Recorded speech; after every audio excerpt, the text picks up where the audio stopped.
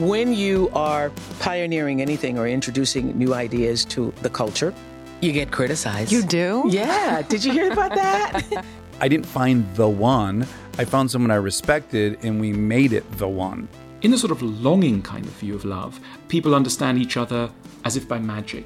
Nothing in itself is addictive on the one hand. On the other hand, everything could be addictive if there's an emptiness in that person that needs to be filled.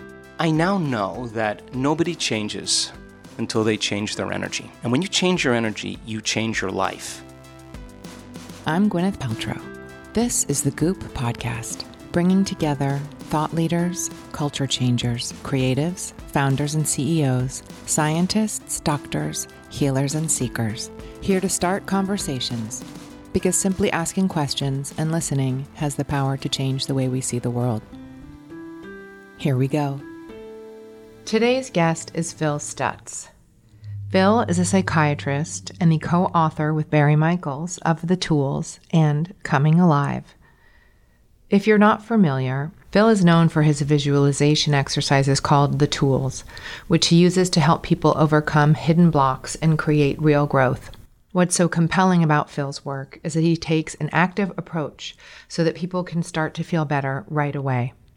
But there's also a very spiritual aspect to it, which I'll let him tell you more about.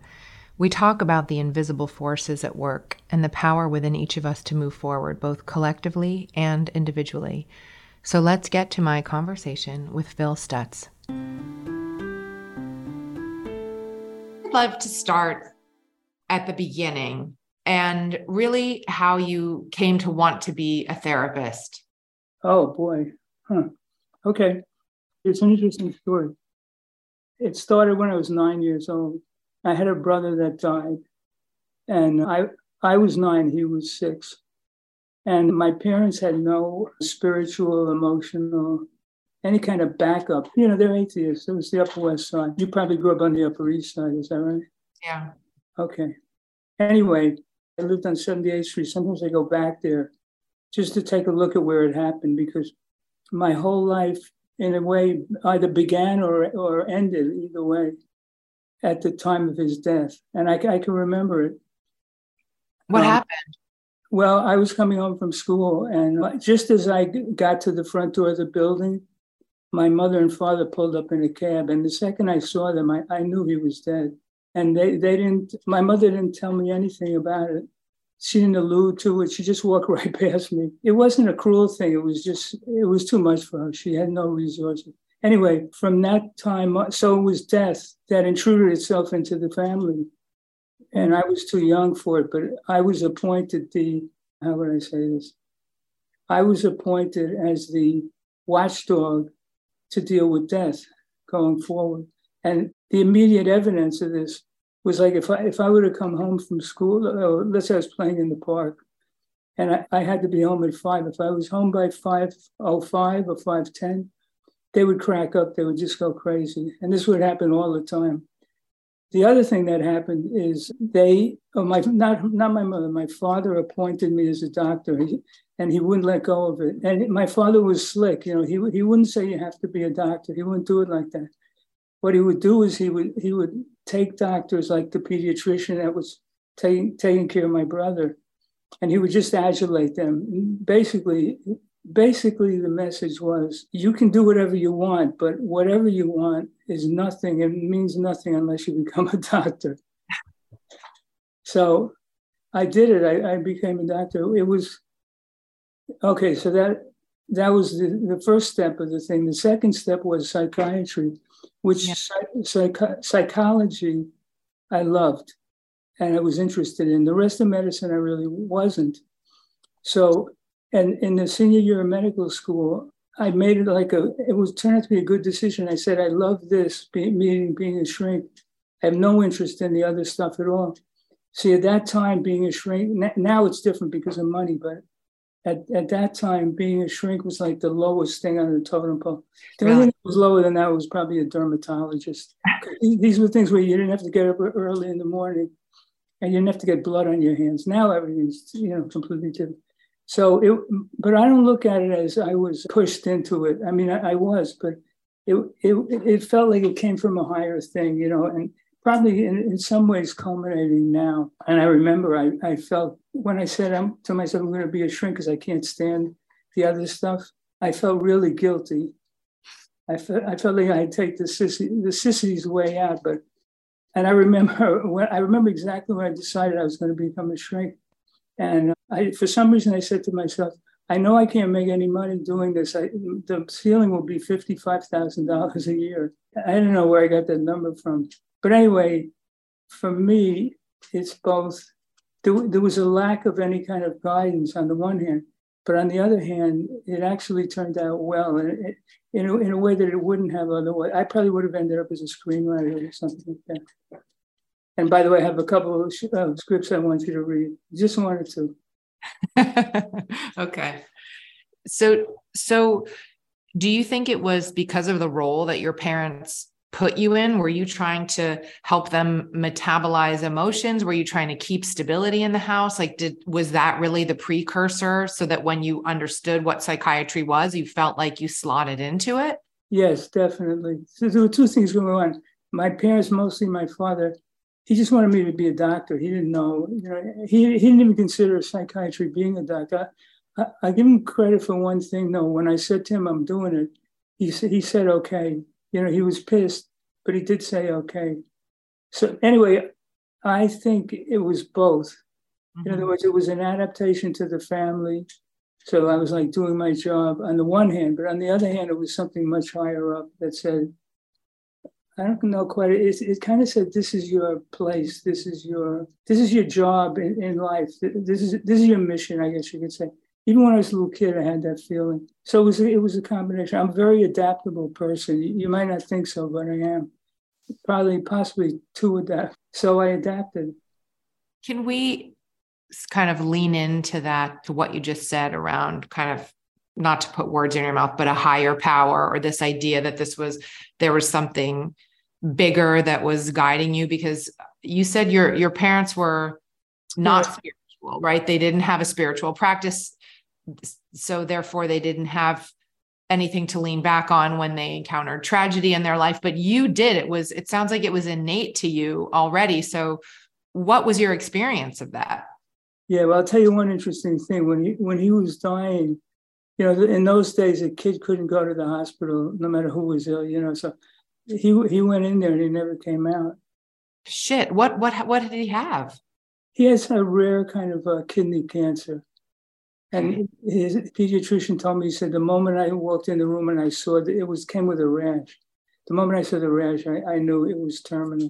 I'll tell you an interesting thing. When he was really dying, let's say in the last, I would say 6 weeks of his life, for some reason, I'd go into my parents' bathroom. I put one knee up on the toilet bowl, basically. And I felt like I was some kind of a medieval knight. And I would talk to God and I would say to him, if Eddie, that's my brother's name, if he dies, I'm not going to believe in you anymore. Mm. And as a little kid, I thought I could bargain with God. Yes, 100%. Another weird thing is one time we went to a baseball game. I think it was a Giant game. There was some nuns there, whatever they do in public, trying to raise money.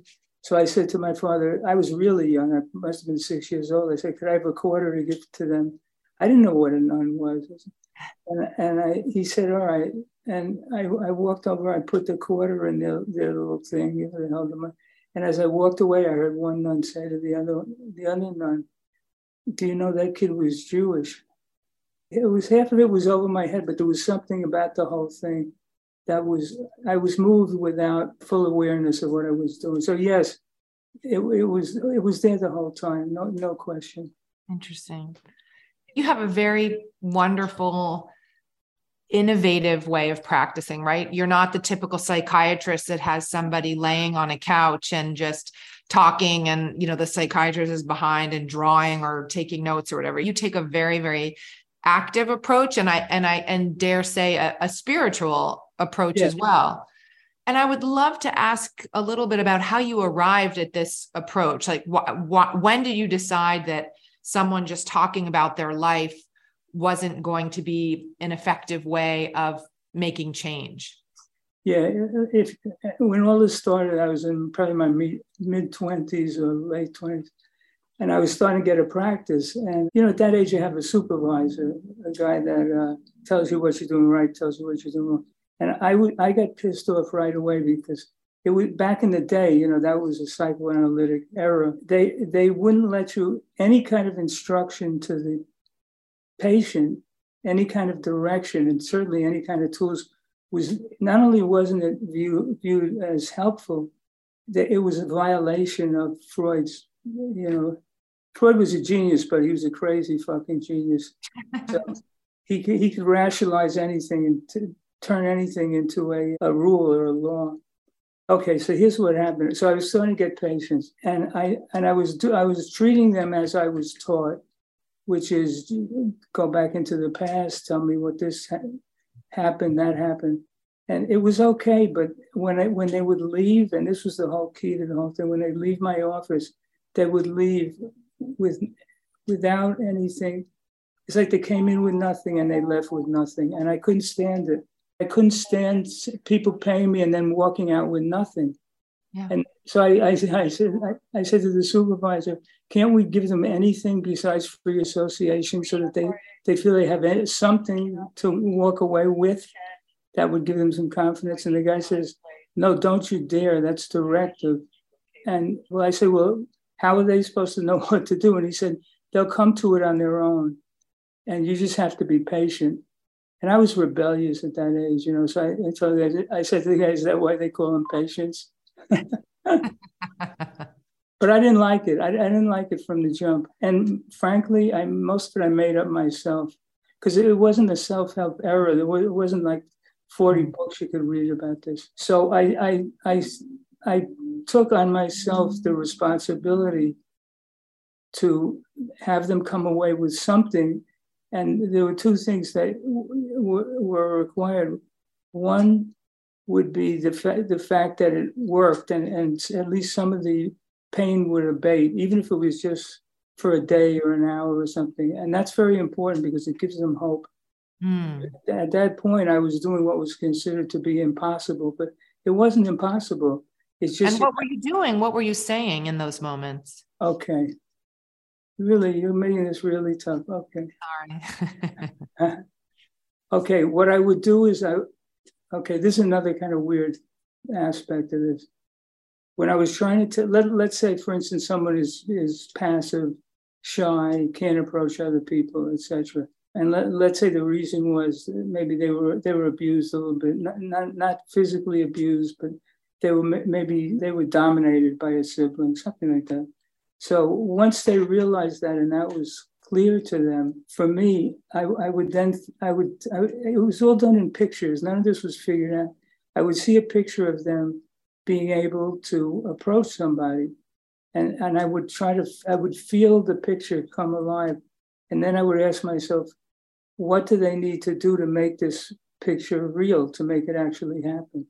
And then I would talk out of my ass, because at the beginning I didn't know what the tools were, so I would just make them up as I went along. But it's interesting, you know, if you keep trying to answer the same demand over and over, you actually get pretty good at it. And there are not that many different types of problems. There really are. Maybe there are 10, I don't know, 14. But it's not like you're dealing with 700 problems. And most of the time, the two that are most common are anxiety and depression, obviously. And what are the other problems?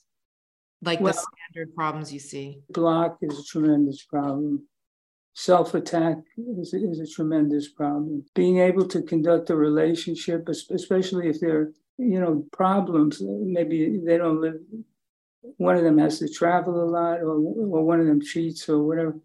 And I really believe that the deepest spirituality has to do with relationships, whether it's a relationship with a spouse or a relationship with God or a relationship in a group. And I might as well get this in now. The female factor in the world is now in its ascendancy. The female force is coming.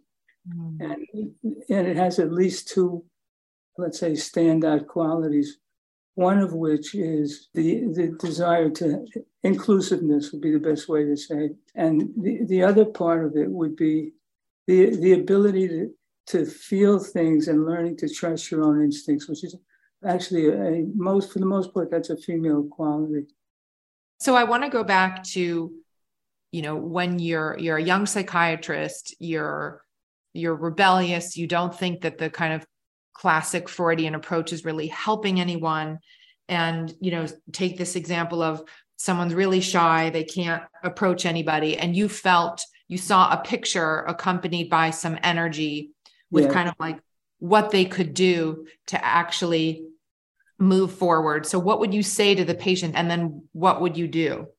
Well, there's two parts of the question. One part is, how did I develop the tool? Yes. The other part is here's the beginning of this thing, which is nothing happens that's good. Nothing happens that changes anyone unless they feel it. And what they're feeling is forces that are invisible, but they're learning how to use, work with, etc. So what I would do is, pictures will tend to work best because thinking is usually a waste of time. But what I would do is I would go over it and over it. It's almost like what an actor would do trying to master a part. And I would see what the goal was. But then the key of the thing was, then I would try to sense what was the force that they needed to make the change, or to grow, or to get forward motion. And nothing else matters. It's just seeing where you have to move forward and being able to basically take the risk. And by doing that, you activate a higher force. Now, you could imagine saying that in 1970 in a medical school. It's like, fuck you, so, some of it I couldn't. In any case, I was always considered the freakish black sheep of the whole medical school. You started to say things that made people feel better and gave them hope. So how would you do that? Yeah, it's a great question. It's hard to answer it. I would almost like put myself into the dynamic of what was happening. And I would try to feel the force that if I was in that position, what would be the force that I needed or wanted? And I say force advisedly. In other words, it's not an idea, it's not a concept. That's not going to get it. It's okay, it's interesting, but force is something that impacts and moves. Impacts and moves. That's a definition of a force. And the forces that were involved, at least in psychotherapy, were invisible. But they just because they were invisible doesn't mean they didn't have power. So, and then I would repeat it over and over. And by the way, the technology of developing this stuff, it wasn't like I was planning it. I was like that, as my father would say, I was on the balls of my ass, just sliding down a hill. But what I always had was a sense of urgency. Like, I can't let this guy or woman leave the room with nothing. Mm-hmm. And even if they didn't believe what I was telling them, they still got something because, I guess it brings us to part X because, there's a part of every single person that doesn't want them to thrive, doesn't want them to move forward, doesn't want them to expand, doesn't want that. Now you say, why is that? And because it doesn't want it has a trick it plays, which is part X will give you a problem that you don't need to have. Drugs and alcohol would be a classic example. A problem that you don't need to have. Then it will give you a solution to the problem that makes it worse. And, the average person is, it's like trying to get a cab at 11 o'clock at night on a Saturday night.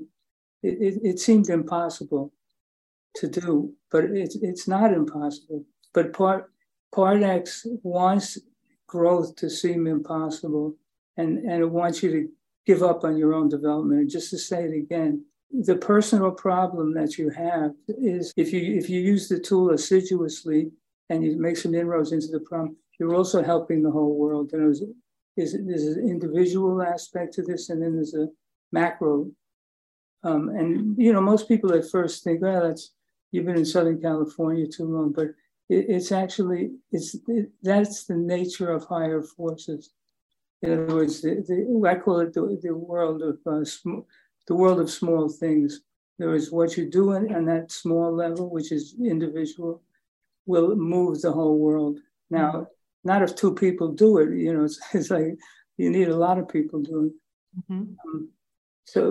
But I didn't know any of that at that point. Let's take a quick break to talk about one of our partners. Tumi has a soft side.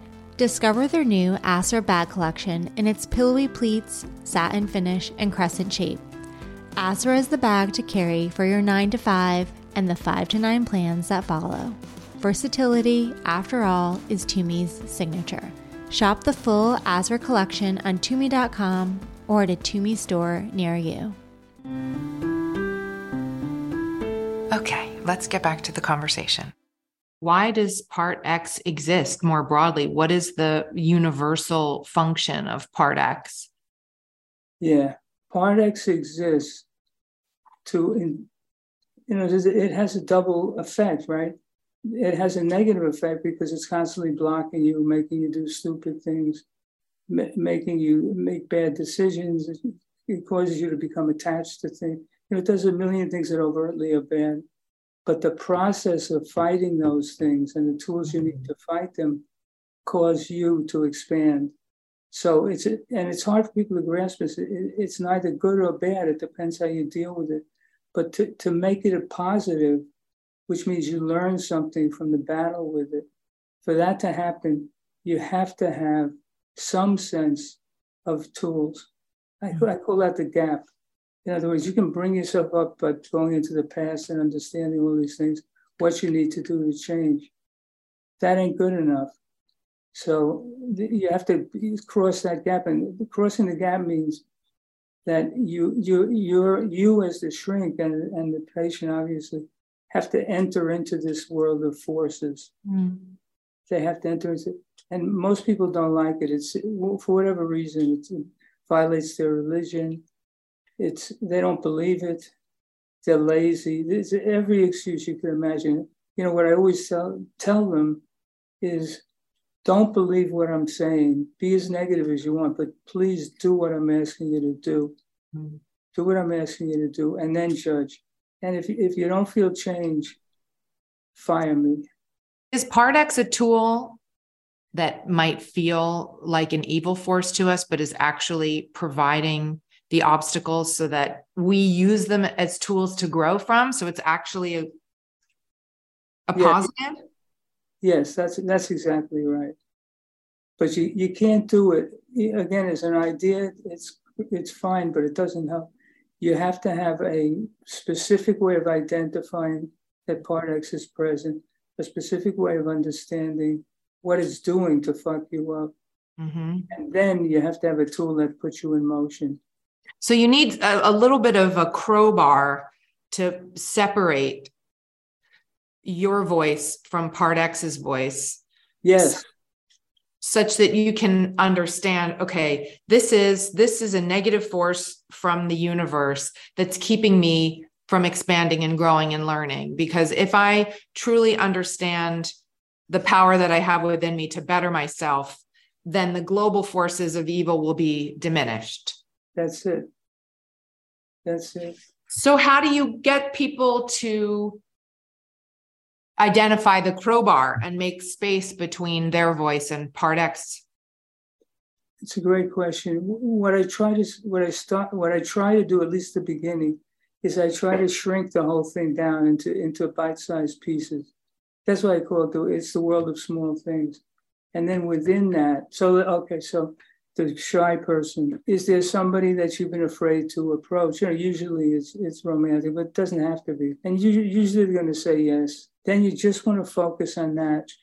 And you have a tool. The classic tool is called the reversal of desire, which means it evokes the principle or the law of fear. And the law of fear says, if you avoid fear or avoiding people, their sense of fear grows. It gets out of control.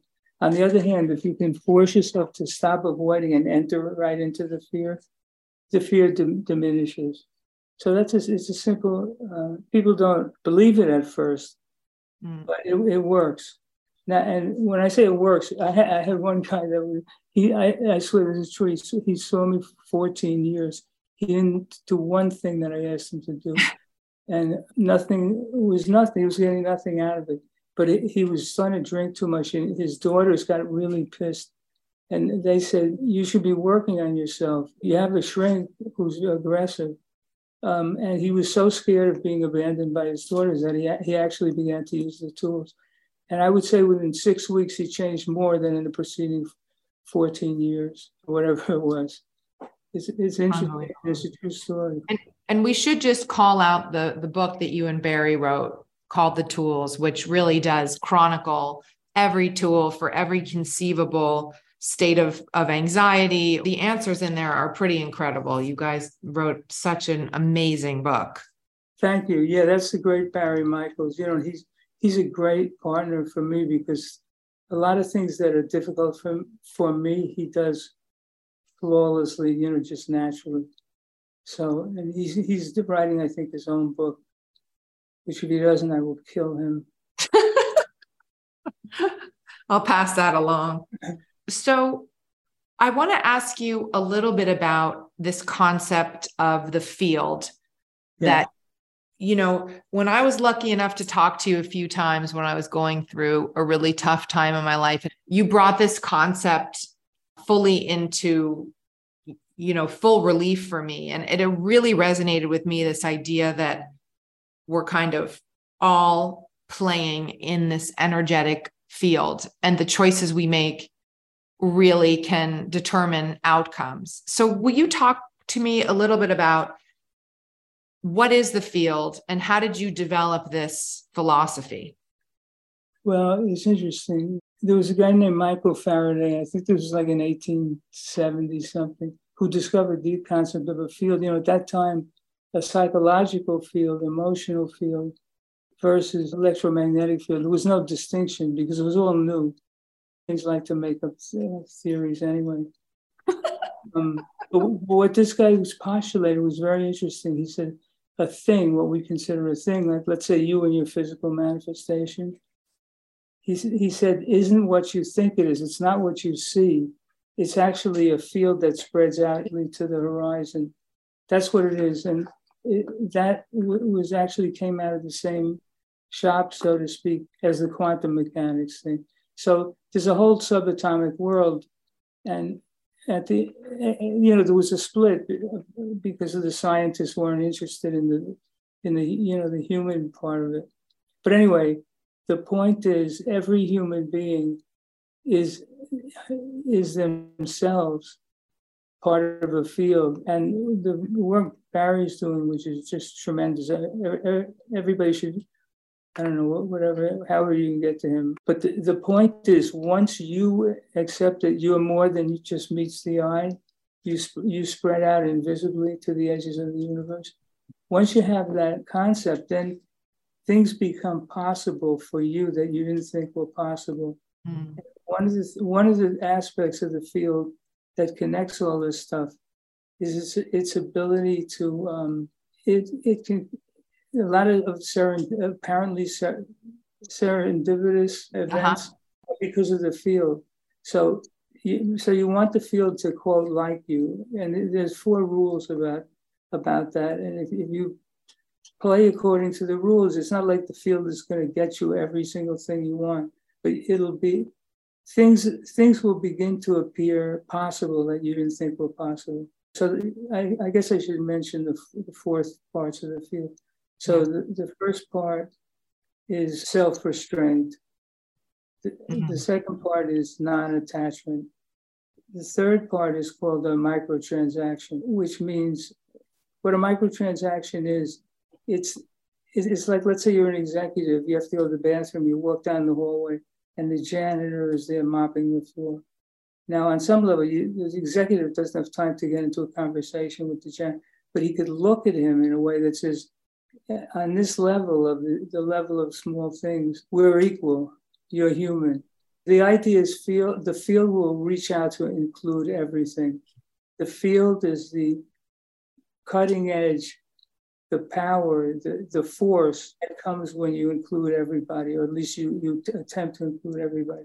And you can see, evil in the world now is through disinclusion. But it's such a fascinating rubric for being a successful human being, and so simple, right? So the importance of self-restraint, that's really about curbing your ego. Yeah. Right. And because generally reactivity is never coming from a magnanimous place. Yes, that's right. See, the field exists on kind of like a higher plane. Yeah. And if you can't restrain your impulses, especially the lowest ones, you're putting yourself way down here, and it's almost like the field can't see you. It can't help you. You don't even exist if you're just functioning in that lower. Got it. Frequency. Yeah. Why is non-attachment important? Because, see, non-attachment allows recovery from something you failed at or you think you failed at. If you're attached to something and you can't manifest itself, you can't manifest itself, then if you're attached to it, then that means you're going to die. I know it might sound crazy, but there's going to be an extreme punishment.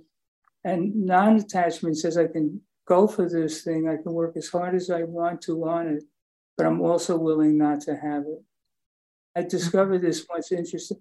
When I was a freshman in college, we were playing this school, Newark of Rutgers. We were killing them. They weren't a very good team. So towards the end of the game, I went up for a jump shot, and I saw over in my left corner, I saw the referee bringing the whistle to his lips. And I figured, well, the ball is dead, so I figured I'd just take the shot anyway. It didn't matter, I thought. But what happened was, it turned out the guy never blew the whistle.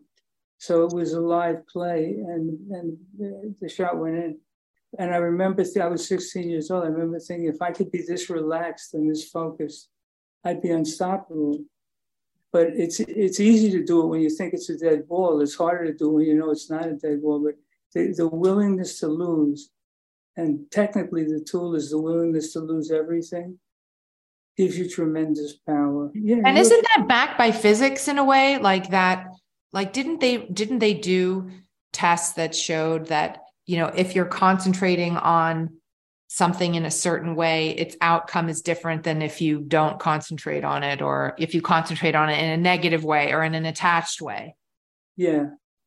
I always forget the name of that experiment. Basically, they were shooting electrons through a screen. Yes. And what they found out is that they could not predict, even though all the circumstances were the same, for, let's say, the first electron and the second electron, if there was somebody watching, observing, the outcomes were altered, as opposed, and it's technical how they measured this stuff.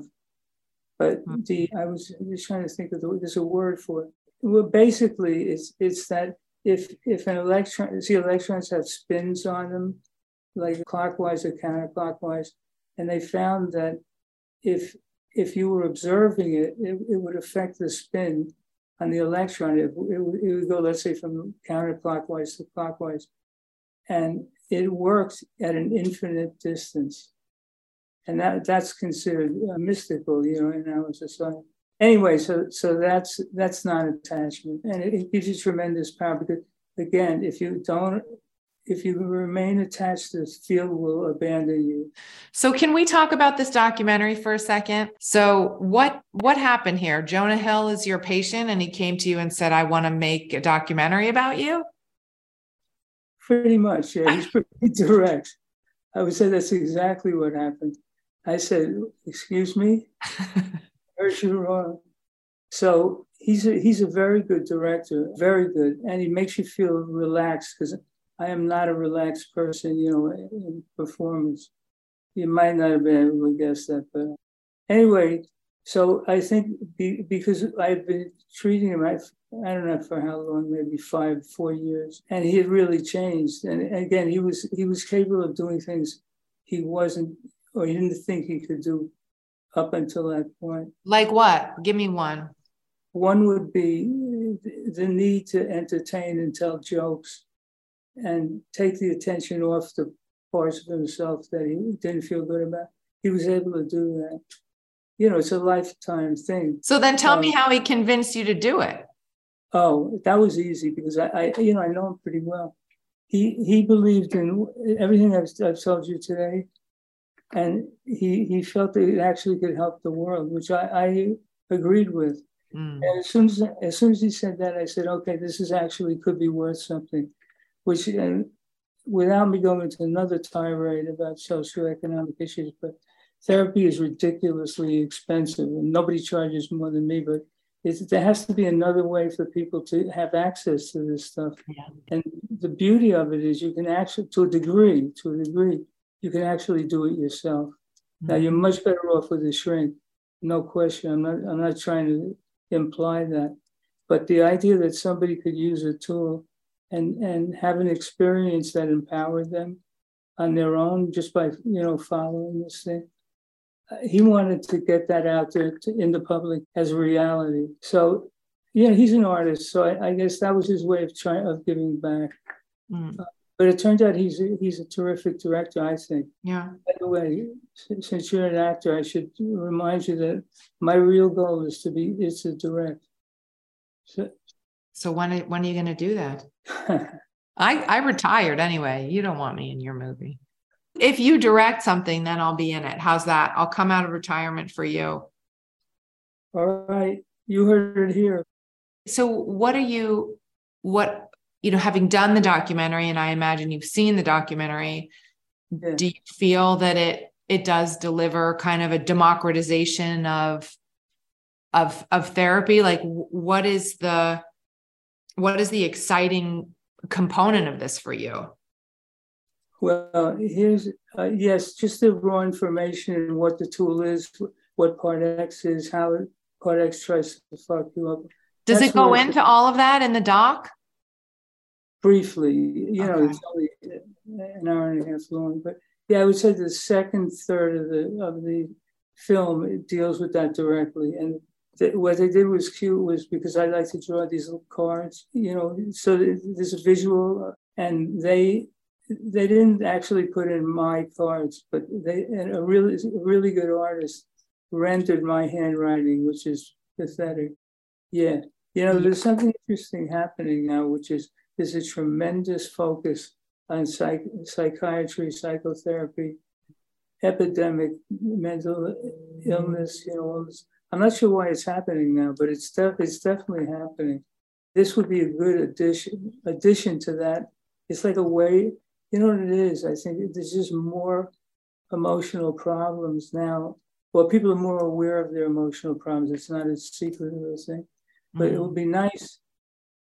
Like sometimes I see things in the paper and I know what it is. It's like pay $100 a month and you get your choice of every month you can switch shrinks, and they make it sound like one of those luxury spas where you get somebody a different person working on you every time you come in. That's not going to get it either.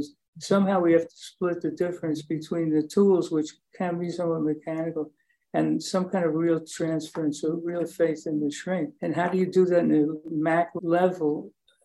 I don't know. But anyway, I saw this happening. So I said to myself, he's very interested in it as well.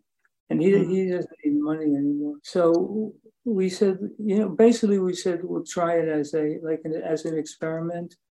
Here's the thing about it on a personal level that was so impressive. After about a year of shooting, I would say maybe a year and a half, we both looked at each other, but mostly it was Jonah, and he said, this sucks. In other words, every time there was a chance to go deeper, either he or I would play it off with jokes. You might not realize it, but I like to tell a lot of jokes. So, but anyway, the point was both of us were using it to avoid the deeper aspects of what we're trying to convey. So he tore the whole thing down and started again. And I said, wow, that is impressive. Wow. He's also a huge star. Was that some of your Part X too, deflecting or not wanting to be 100%. Intimate? Right. Yeah, 100%. So how much do you have to be aware of your own stuff? And how often in your day are you fighting Part X? Oh, I'm fighting it all day, especially now, because I have like stage fright or whatever you want to call it. And then I have this, which, makes me more self-conscious. Parkinson's? Yeah.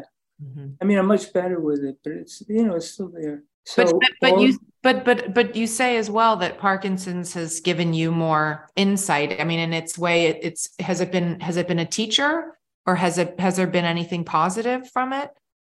Tremendous positive, tremendous, way beyond anything I could have imagined. One of the reasons is it's given me a sense of family, because the neurologists don't want me alone without supervision. I don't know how much longer that's going to go, because they don't want you to fall, basically. If you fall and you hit your head, usually it's the beginning of a downward slope in terms of functioning. So that's one thing. And I was just incredibly lucky that the people that I hired, to watch over me, so they're all great and they all love each other. Lovely.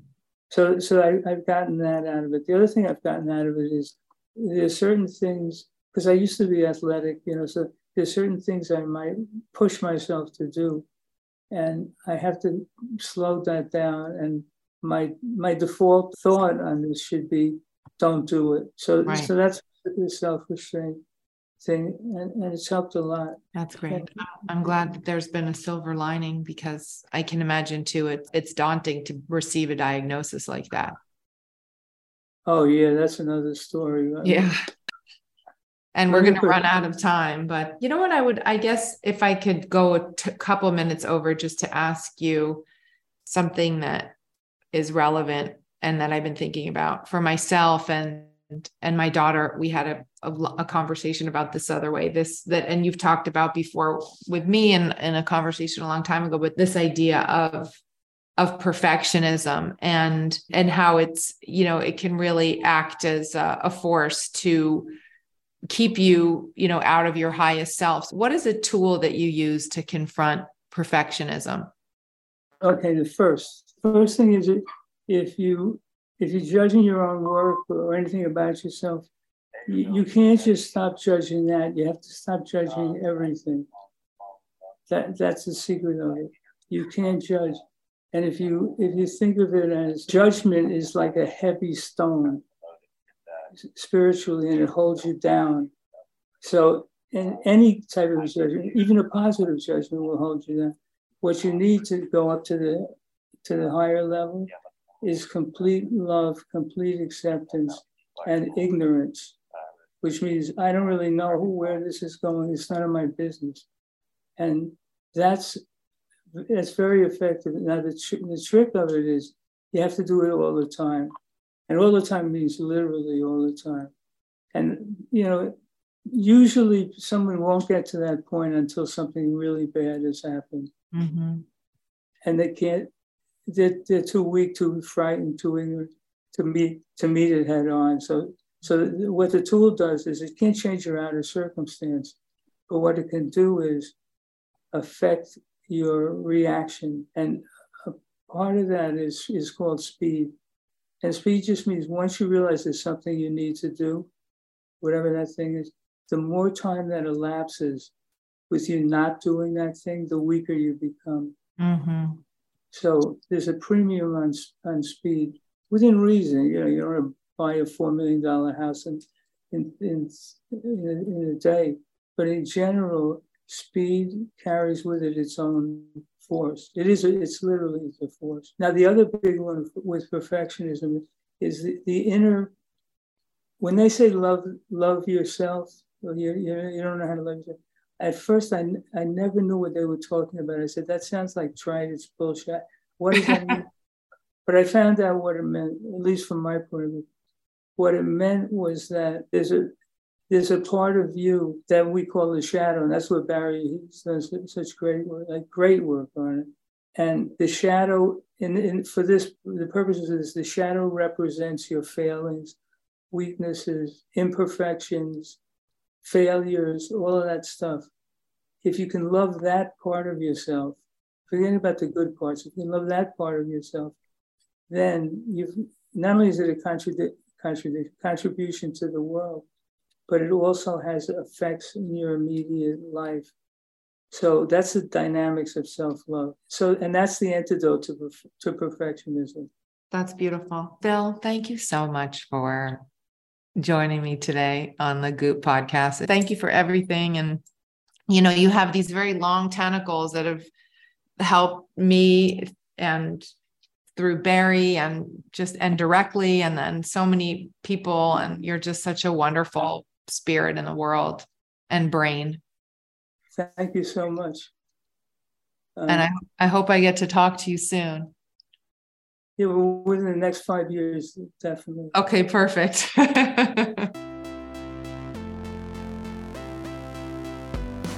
Thanks for listening to today's episode with Phil Stutz. Be sure to watch Stutz, the new Netflix documentary directed by Jonah Hill about Phil's work. It is out now. Thanks for tuning in. This has been a presentation of Cadence 13 Studios. I hope you'll listen, follow, rate, and review all of our episodes, which are available for free on Apple Podcasts, Spotify, Odyssey, or wherever you get your podcasts.